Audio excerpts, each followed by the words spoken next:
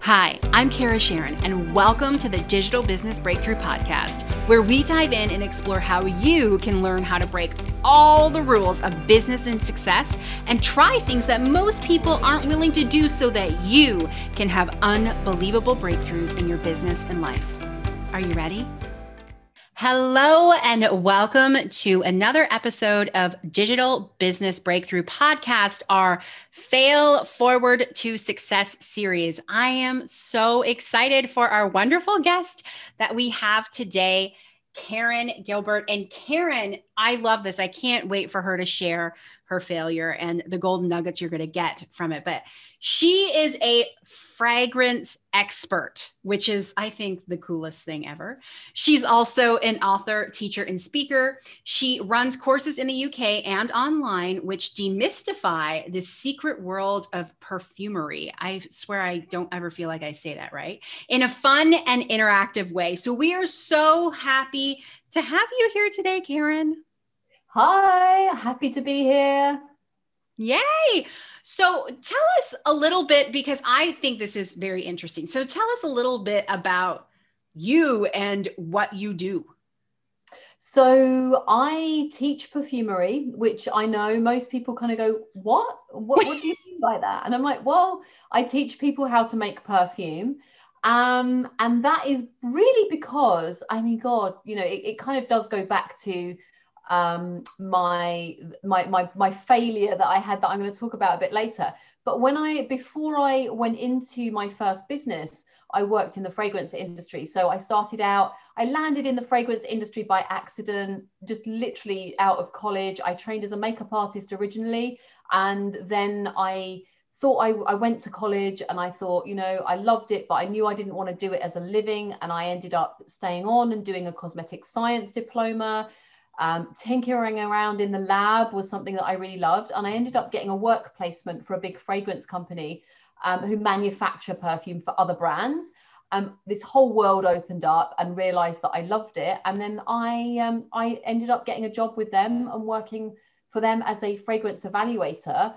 And then I kind of progressed my career, and I realized that I didn't really want to go into, as I sort of climbed up the ladder, it got more and more boring. So I didn't really want to start working on fragrance accounts for like laundry detergent and toilet bleach and that kind of thing. And I really always loved natural materials and essential oils.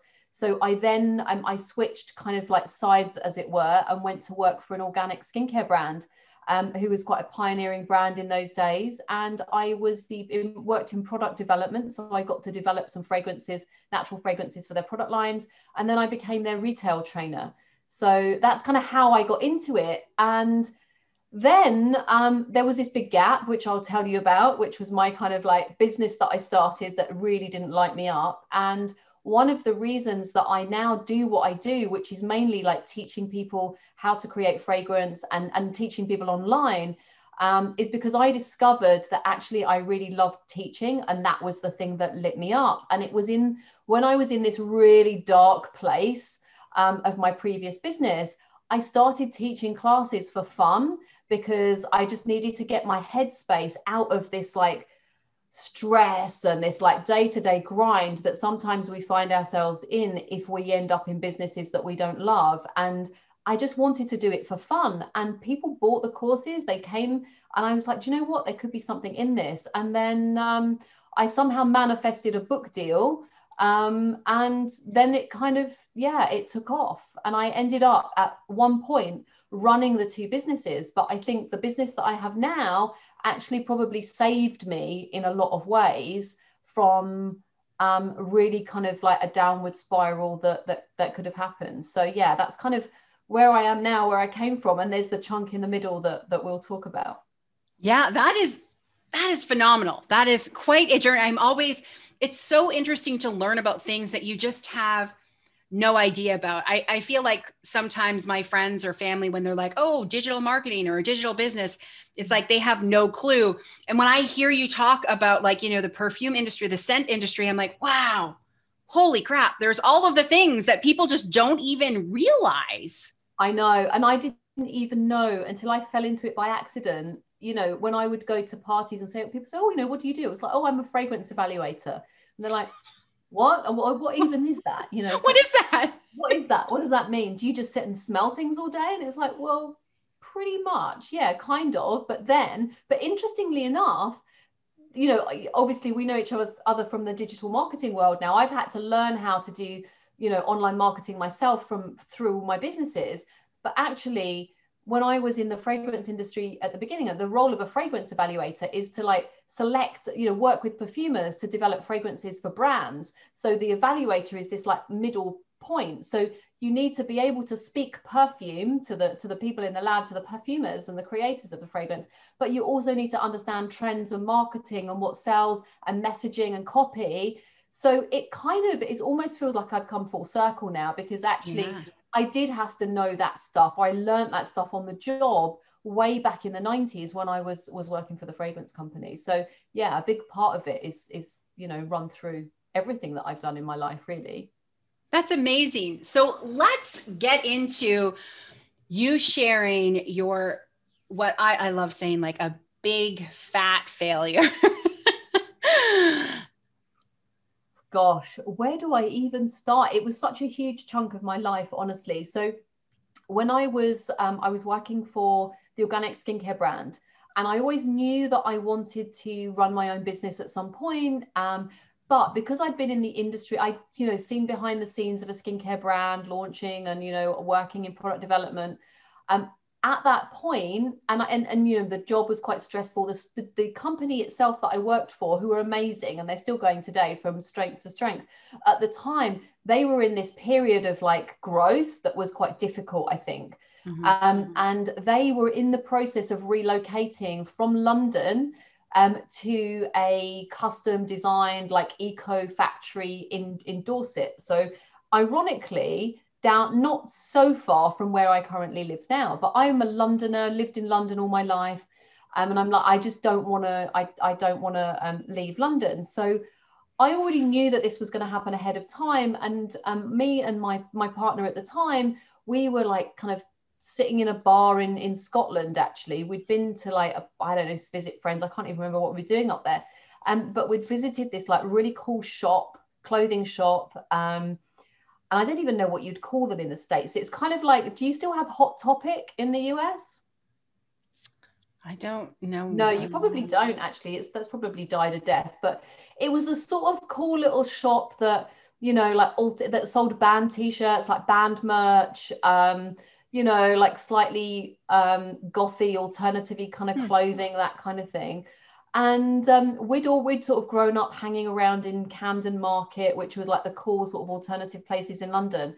And what we found was that whenever you went into a store there, everyone was a bit snooty and everyone was a bit too cool for school. And so you would feel like you weren't cool enough and, you know, really uncomfortable, that kind of thing. And I'd moved to an area of South London that was a little bit out. It was a lot out of the centre. And there was this little group of kids who were, you know, into that kind of thing. And there was nothing really there for them. And so we were kind of like talking about different business ideas because I knew that I wanted to do something different. And just went into this shop and had such a great experience there. And just over, a couple of beers, I just said, like, maybe we should open a shop. And he said, maybe. And so that was in the July of 2003. We got home. I thought, well, I'll go and have a look for some premises and see if there's anything about. I don't even know, and you know, I knew a little bit about retail, but I'd never I'd worked in retail and I'd done training in retail, but I'd never actually kind of like owned a shop, let alone a clothing shop. And it was just one of those things. And then there was this little unit that was really cheap in our local area, and I was like, oh, let me phone the estate agent. And by the December of that year, we had a shop filled with stock and it was open. And that was amazing, but also probably not a great idea either. And because I know I'd worked in retail, and I kind of knew it as being on the shop floor, didn't know how to run a retail business, or what really, I thought I knew what it entailed, but I wasn't really sure. The shop was, the rent was really cheap. So I thought, well, that's okay. And I'm still working. I was still working full time. My partner wasn't working. So I was like, well, you know, I can fund it, but you have to work in the shop. And that was kind of how it started. And it went really, really well. Everybody loved it. It kind of grew within that next sort of like it wasn't even a year, I don't think, that it actually got too big for this tiny little bricks and mortar space. And so we moved to a bigger unit. And then it got bigger and bigger and bigger. And that was great. We took one member of staff on. And then it came to the point where the company that I was working for were relocating. And so I had to make the decision to either go with them or leave. And I already knew at that point, because I was like trying to run the business and work full time and juggling everything. And I already knew I was going to leave. So I left and I went into working in the business full time. And it was then that I realized that was not my zone of genius. It wasn't what I wanted to do. But because we were a growing business, I was borrowing money to buy stock. And I think that's one of the things that you don't necessarily appreciate when you have a bricks and mortar store, is that you've got to fill it with something. And they always say, like that you want to keep your stock holding really lean because that's dead money. So all of the money that you put in, it's kind of not worth anything unless you actually sell it. And of course, if you don't know what you're doing, some things sell, some things don't. So that's kind of like where we got to, and what I ended up doing, because I had a job, I had a mortgage, I had a really good credit rating. And so because we didn't have any trading history in the business, I couldn't get a business loan. So I was like, it's fine, I've got 0% interest credit cards. So I would just put stuff on my credit cards. And then it was like, okay, as long as we've sold some stuff and I'll pay that off. And we juggled it for ages. And then we got a letter from our landlord to say, so at that point, the debt had started to mount up, because, we probably had about 40,000 pounds worth of stock, like to fill a shop, right? And then the landlord said, oh, well, we're going to redevelop this area, so we're going to have to evict you. And I was just like, oh God, what are we going to do? And I think that was a point where I felt like so out of my depth with not knowing what to do, because I was like, how am I going to pay this money off if I have no business? And so they offered us another premise. So there was another premises that was available that had a little bit of a longer timeline on it, but it was on the high street. And I was like, well, actually, that could work really well because it's more foot traffic. And then, but it was like 3 times the size. Wow. And I said, okay, well, it's 3 times the size. So we've got like, the top floor, it was like 3 floors. I was like, okay, well, we don't need to fill the other 2 floors. We can just fill the 1 floor. But even that floor space was much bigger. And because it was on the high street, there was a lot more people coming in. So we took it in the end because I didn't know what else to do. The rent was probably the rent wasn't double, but it was a lot. And what we didn't realize at the time is we'd have to hire more staff, because if you've got bigger shop space, you need to buy more stock, you need more staff. It was a whole different ball game. And this happened within like within 4 years, and then in the meantime, because I was sort of a bit bored with it, I realized that the audience wasn't really my ideal customer. As dealing with teenage kids, in and out of the shop wasn't really my fun place. And a friend of mine said, well, I've got this business idea, and there was another unit available. So I opened in the meantime a second shop that was selling more kind of like grown up, glamorous evening wear. So trying to juggle all of these things at the same time, I'd sort of got myself into a little bit of a sticky situation, more staff than I could afford. And then and this was like running up to, you can probably see where this is going, like in the run up to, I think, 2007, 2008. And then the recession hit in 2008. And the credit card companies were like, whacked everything up to about 30% interest. Wow. And so the footfall kind of fell. big stores like Primark. I don't know if you have them in the States, but they're like real kind of like big clothing stores, like real fast fashion. So you can buy it, I don't know, I haven't been to one for years, but you could buy a t-shirt for £1.50, like a dress for £5, like really like cheap stuff. But they were selling high volume, low margin, but they were also, when we started, people would come to us because we had cool designs, and the mainstream was not cool, but they clearly got wind of that, and then they started to like get cool designs in. And so the kids who were coming to us were like, well, why should we come to you and spend £25 on a t-shirt that we can't really afford when we could get something really similar for like £5 down the road? And we were really, really struggling. So it ended up at a point, I think this was probably in 2009, where my credit cards were about 85,000. And they were all on about between 25 to 29% interest every month. Wow. That in itself is quite a payment. Goodness gracious. And at the same time, and I think this is something that, you know, a lot of business owners can find, is and I don't know whether it was because I had quite young staff as well. If you're like the CEO, you're like the only person like at the top of that business, everybody's coming to you with like, oh, what should we do here about this? What should we do about that? How do we do that? And I was like really on my own in the business because my partner at the time was on the shop floor. He was like the front facing, but I was really the only one actually running the business. But I was always in the shop. I was always putting out fires. I was running around, you know, like not literally, thankfully, but, you know, there was always a staffing problem. There was like some stock had gone missing, or like some shoplifter had, you know, or there was bills that needed to be paid. There was shifting money around from one card to the other because we couldn't pay this and we only had a little bit of money in the bank, and, you know, all of that. So you get to a place, I think, where you kind of, I could definitely say I was probably on the verge of a nervous breakdown for sure. Wow. And so what do you think is one lesson that you learned from that? I mean, because there's a lot to unpack in there. But how long have you got? The one big lesson. Yeah. So the one big lesson that I know, I mean, and like, you know, spoiler alert, I did turn it around.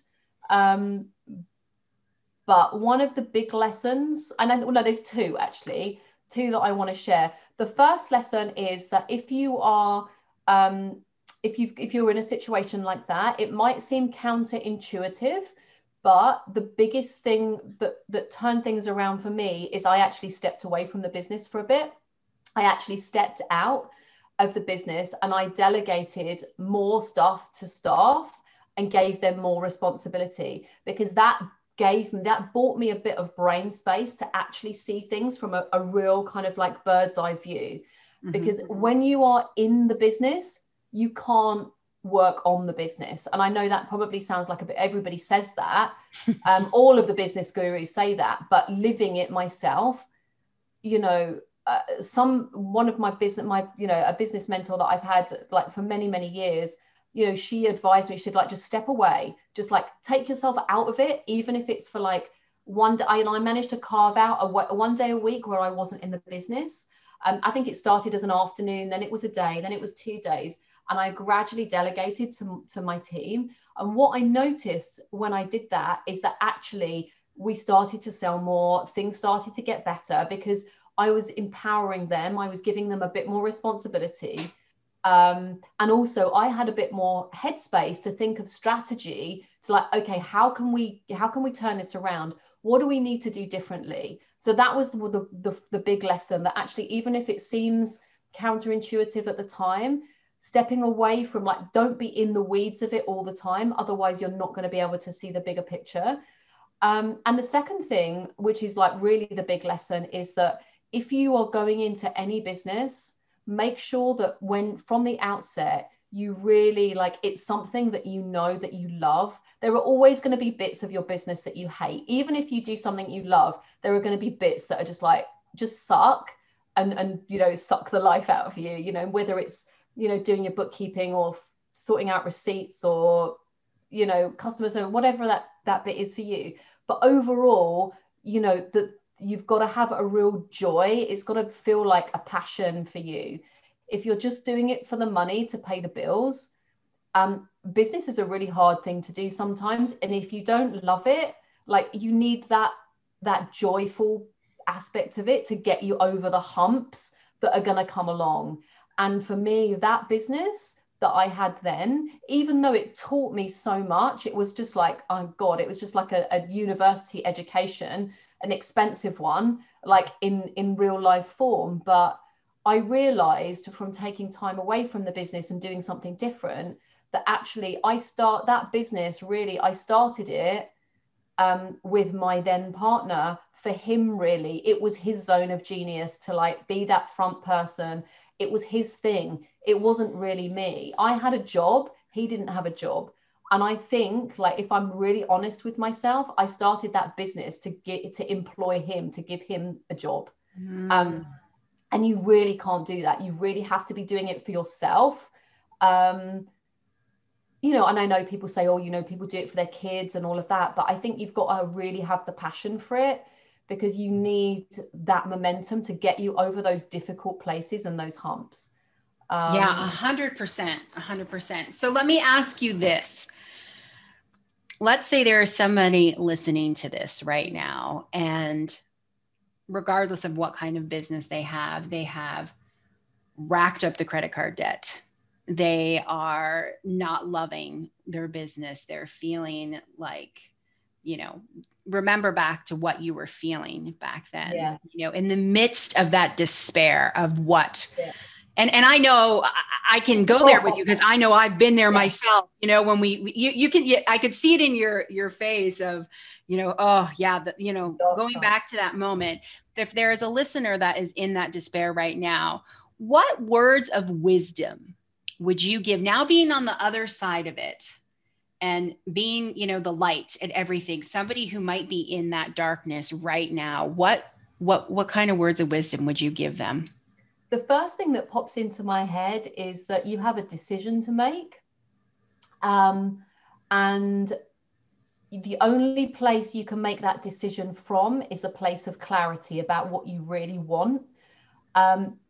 Because if you're in, and this is what a business coach of mine said to me years ago, like, when you're in it and you can't see your way out. And I know for many years, I couldn't see my way out of it.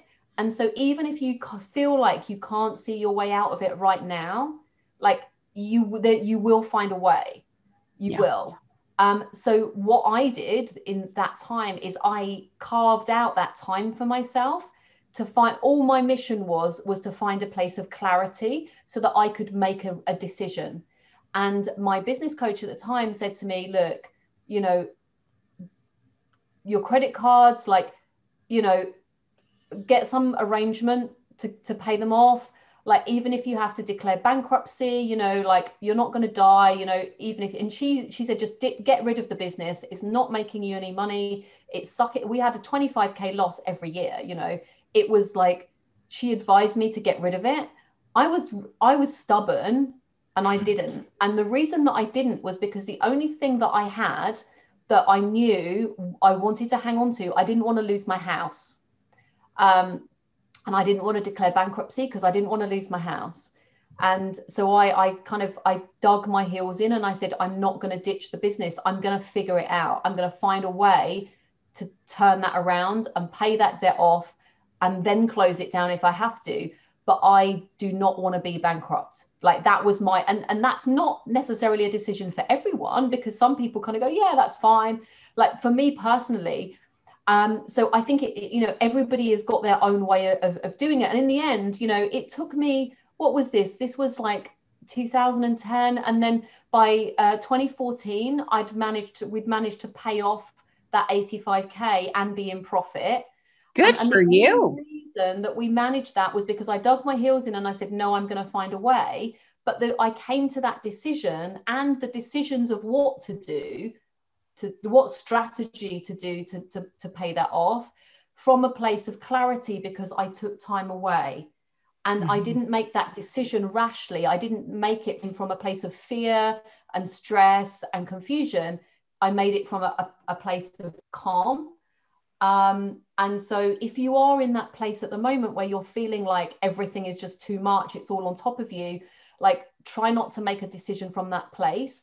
And if you can, even just like carve out little bits of time to just, and you know, like this is my, I suppose my sort of like woo side coming in, like meditate, journal, and I remember actually saying, you know, I need to, I joined, like I did some personal development stuff, and I joined like a coaching thing, and I did it because I just needed to have an excuse to not go into the business. And so yeah, because you know, we're sort of so used to kind of like, you've got to be doing something, you've got to be doing something, and don't always think that your best decisions will come from when you're in forward motion. Sometimes they come from a place of stillness, and if you could just like search for that little bit, even if it's just like an hour, a week or whatever, just carve out as much of that time as you can to find that place where, you know, if you're a writer, if you like making notes, like sometimes I just write, you know, just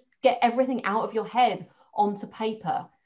You don't have to be kind of sitting there perfecting your meditation technique. It's literally just taking some time, even going having a bath. I used to just take like a half hour in a bath with the door shut, with some nice oils and, you know, Epsom salts or whatever, to just have that time to just not think.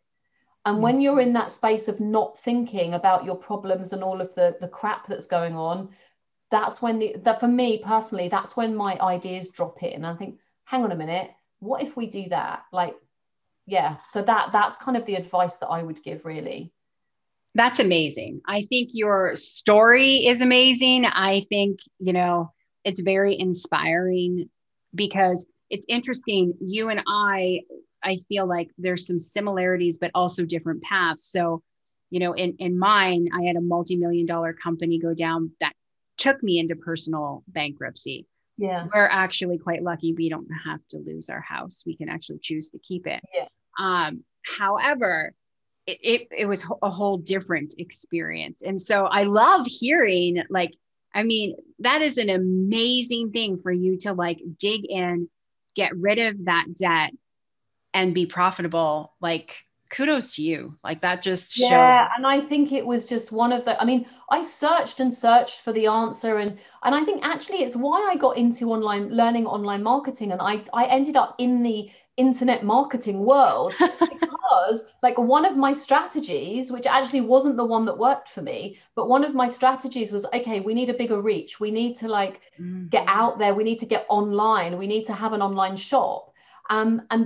We couldn't, what I discovered was we couldn't really compete with a lot of the big online ones that were there already. So that, even though that didn't work for me, you know, when you go to these internet marketing conferences, if you think back to like you know, 2008, 2009, like, you know, there were personal development speakers, and I'm like, oh, you know, I need to sort my mindset out. I need to like do this and that. And so I learned a whole heap of other stuff that helped me with the strategy that wasn't what I was looking for. You know, I didn't end up doing e-commerce, which is hilarious. But yeah, I didn't end up going down that route purely because what I came to with all of in the search for that, I ended up doing the personal development stuff. And then that helped me to find what I truly wanted to do and what I truly loved to do. And that was teaching. And the thing I did love about the retail business wasn't the staff management, but I did like inspiring and mentoring, like, yeah, those people. So so that kind of led me to where I am today. And so I'm really grateful for it and grateful for the lessons. And I'm really glad that it wasn't anywhere near, you know, it was a multi-six-figure business, but it, you know, God, I can't even imagine if it was a multi-million and that took me down. That's like horrifying. Well, you know what? I learned my lesson on a small scale. Well, and this is what I love. And this is one of the reasons, because I remember when I was in the midst of that failure, I met someone, you know, we lost a few million. And I remember at a conference, met someone similar, except they had lost 7 to 10 million. And how that made me feel like, I only got a couple mil, you know what I mean? And I always, and that's what I love sharing that.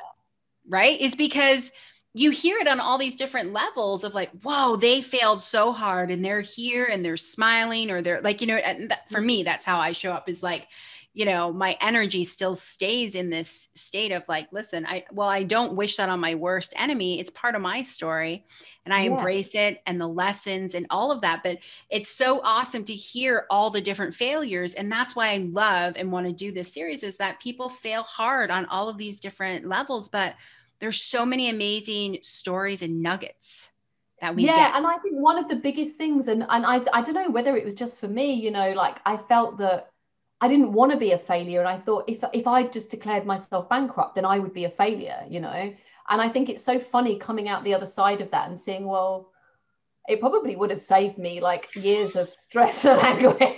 Like, whatever. Absolutely. Yeah. Which is interesting. It's what we tell ourselves. So stubborn, like I'm not going to do that, because it was because of the shame of it as well. It was like, personally, I just felt, I would be like, I couldn't face the world if I'd done that, because I would be a failure as a business person. And it's not until, years down the line, because I was very new and I didn't really know what I was doing. And then you kind of look back and you see other business owners that have like, oh, lost this million and that million, then started over. And, it's just so common. It is. And you just think, why was I even worrying about like that 85K?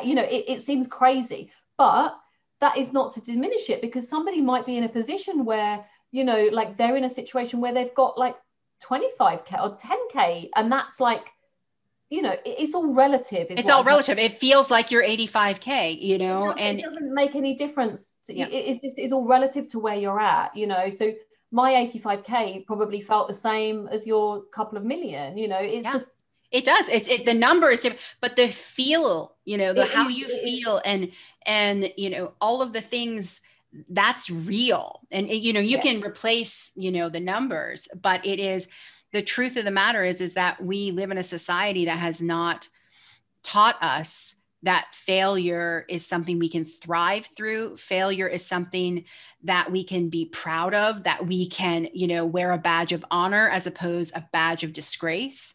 And so I feel like, and that's part of my messaging in this, is that, redefining, I always say redefining the F word, but failure, we're redefining it, because it is something you should embrace. In order to have success, you must fail. And we could say that a million times over, but, I really want people to understand that failure is just part of when we decide to be an entrepreneur.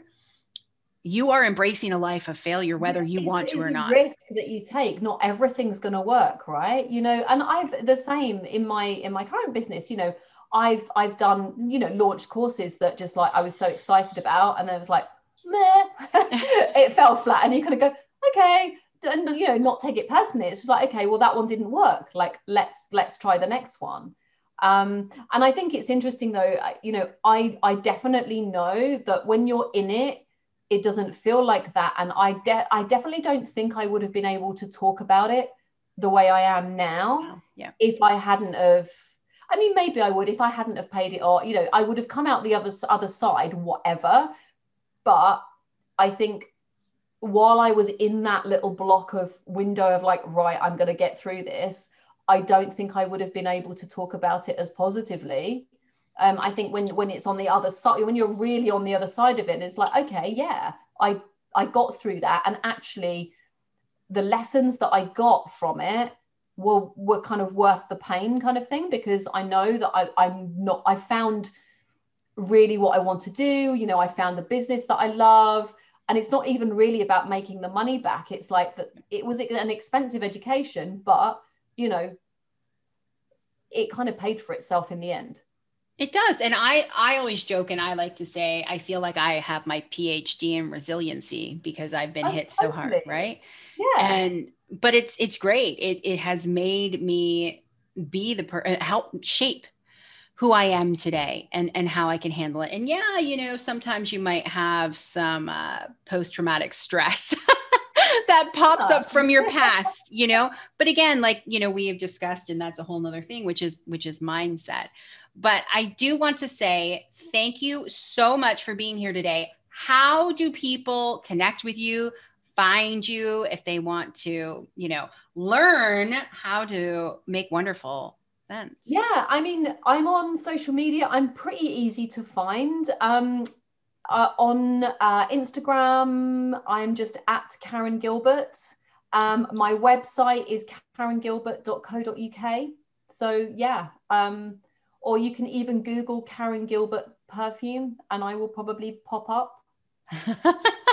Well, that is wonderful. Thank you so much. You have given us so many amazing nuggets. I'm actually going to go back and listen to this, I think, a few times to pull out some of your amazing, amazing things that you said today. So thank you. You're very welcome. Lovely. Thank you so much for inviting me.